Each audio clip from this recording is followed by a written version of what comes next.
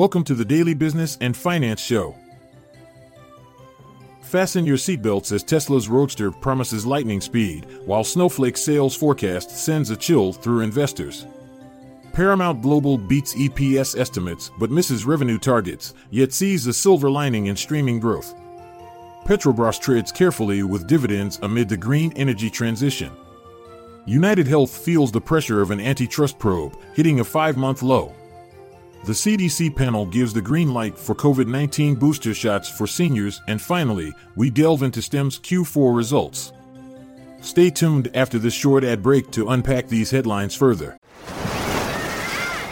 Hear that? Believe it or not, summer is just around the corner. Luckily, Armor All, America's most trusted auto appearance brand, has what your car needs to get that perfect summer shine. Plus, now through May 31st, we'll give you $5 for every $20 you spend on Armor All products. That means car wash pods, protectant, tire shine, you name it. Find out how to get your $5 rebate at armorall.com. Armor All, less work, more clean. Terms apply. Elon Musk, the CEO of Tesla, has made an announcement that the much-anticipated Roadster electric sports car is scheduled for shipping in the upcoming year. The design phase has been completed and there will be an official unveiling within this year. The Roadster, a joint venture between Tesla and SpaceX, claims a maximum speed exceeding 250 miles per hour and a travel range of 620 miles. Despite experiencing delays due to the pandemic and supply chain complications, stock shares usually experience a surge prior to launch events. Shares in Snowflake experienced a 23% decrease, triggered by an anticipated deceleration in fiscal revenue for the year 2025 and changes within the management team.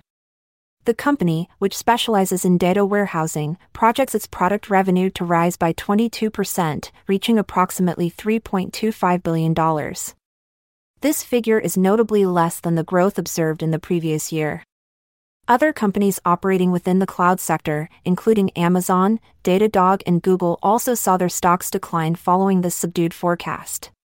Despite exceeding expectations for Q4, Snowflake has announced that CEO Frank Slootman will be retiring, with Sridhar Ramaswamy set to take over his role. Paramount Global reported its fourth quarter earnings per share at 4 cents, exceeding anticipated figures.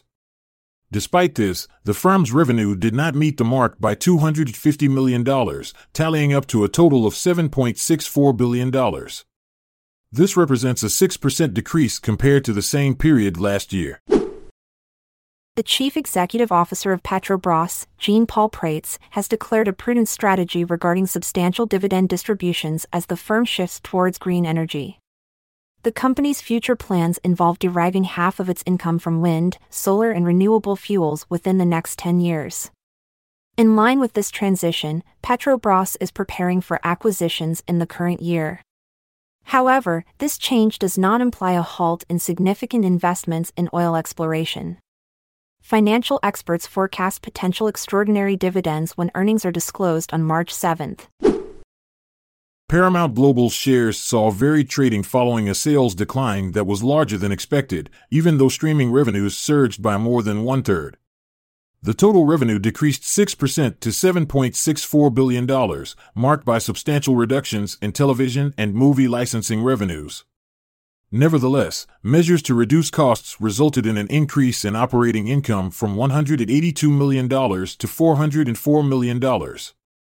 Despite per-share losses, Paramount's direct-to-consumer revenue grew 34%, with a notable rise of 69% in Paramount Plus revenues. The company projects domestic profitability for Paramount Plus by the year 2025. Shares of United Health Group have plummeted to an all-time low since September, following an antitrust investigation by the U.S. Department of Justice into the company's business operations. The inquiry is focused on the ties between United Health's insurance division and its health services branch, Optum. This development follows recent cyber attacks on Change Healthcare, a subsidiary of Optum, and raises questions about United Health's proposed acquisition of home healthcare firm Amedisys in 2023. The advisory panel of the U.S. Centers for Disease Control strongly recommends that adults aged 65 and above receive an additional COVID-19 vaccine shot this spring. This recommendation comes after a vote of 11-1. Despite the fact that the disease is causing approximately 2,000 fatalities and leading to around 20,000 hospital admissions on a weekly basis, only roughly 40% of individuals in this age bracket have been vaccinated. The vaccines are supplied by Pfizer, BioNTech, Moderna, and Novavax. STEM Incorporated's fourth quarter revenue increased by 7.7% year-on-year, reaching $167.4 million.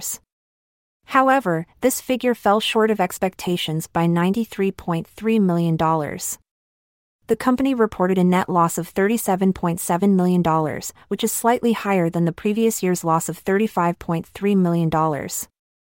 The quarter concluded with cash and short-term investments valued at $113.6 million.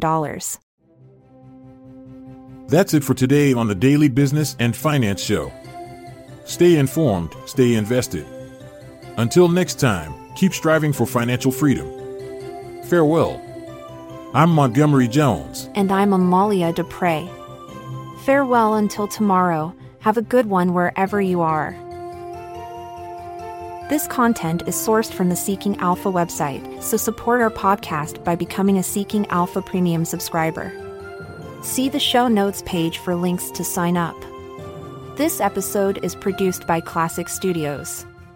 This podcast provides information only and should not be construed as financial or business advice.